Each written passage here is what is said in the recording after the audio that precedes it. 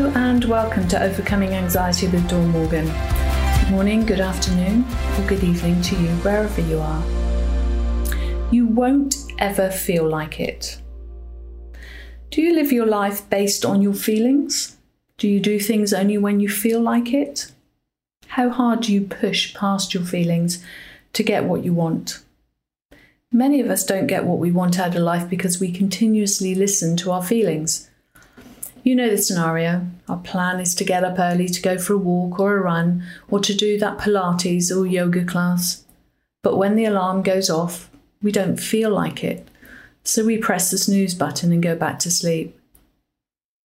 Or what about when we have a plan to eat healthily, whether to reduce weight or not, and we're in a hurry to grab the first thing that comes to hand, regardless of whether it falls into the healthy category, because we don't feel like preparing something healthy right now? Or what about the invitation you've had to attend a party or outing or a get-together? As the day arrives, you don't really feel like getting all dressed up and going out, so you make an excuse to not go. But your friend insists, and so you go, and you have a great time. You see, when we rely on our feelings, we don't get things done. We don't move forward. Our minds work in a way that keeps us on an easy road, a kind of autopilot, minimum effort. Our mind's job is to keep us alive, keep our hearts ticking over and our lungs breathing.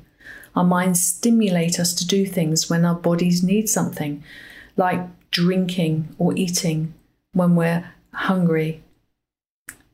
Although we constantly ignore these needs or try to satisfy them with unhealthy options, so our minds tell us we're still hungry. But that's another story. Our minds activate the fear response to anything unfamiliar or anything it perceives as dangerous to our well-being, whether it is or not. Think of our ancestors living in the wild in caves. What did their day look like? Hunting for food, keeping warm and safe from predators, collecting water and edible leaves or roots and fruit, sitting around the fire together, looking after children, incredibly simple lives with a view to survive, instinctual habits, and they live short lives in relation to us today.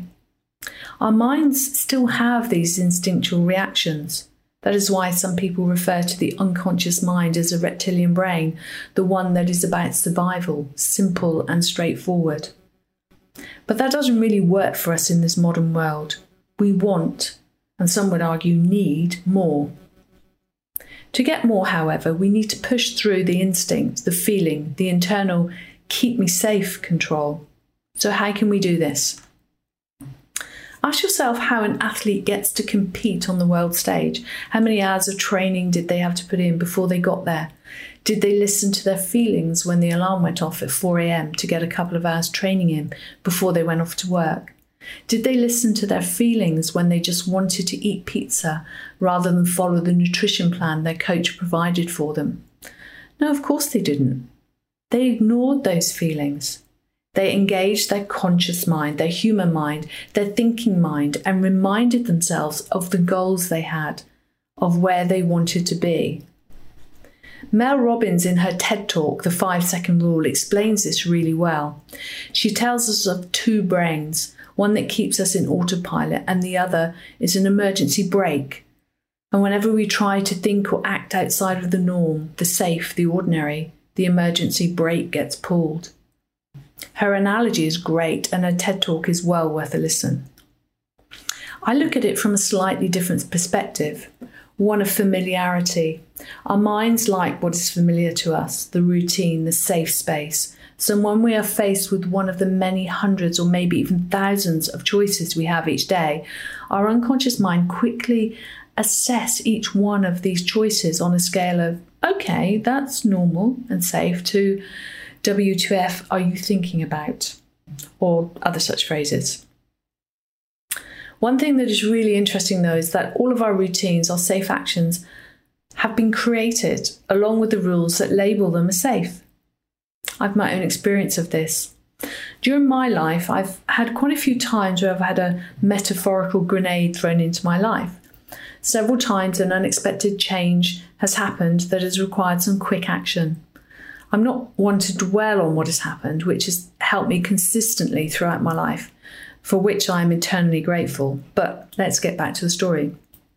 Due to me making some of these decisions, like changing jobs or moving my family or ending a relationship, my children are used to me making these life choices, and they've become normal, familiar, and semi-expected.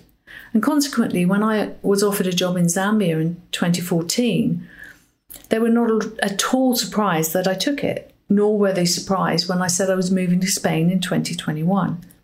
You see, what would be unfamiliar and completely outrageous to many, many families was completely normal for us.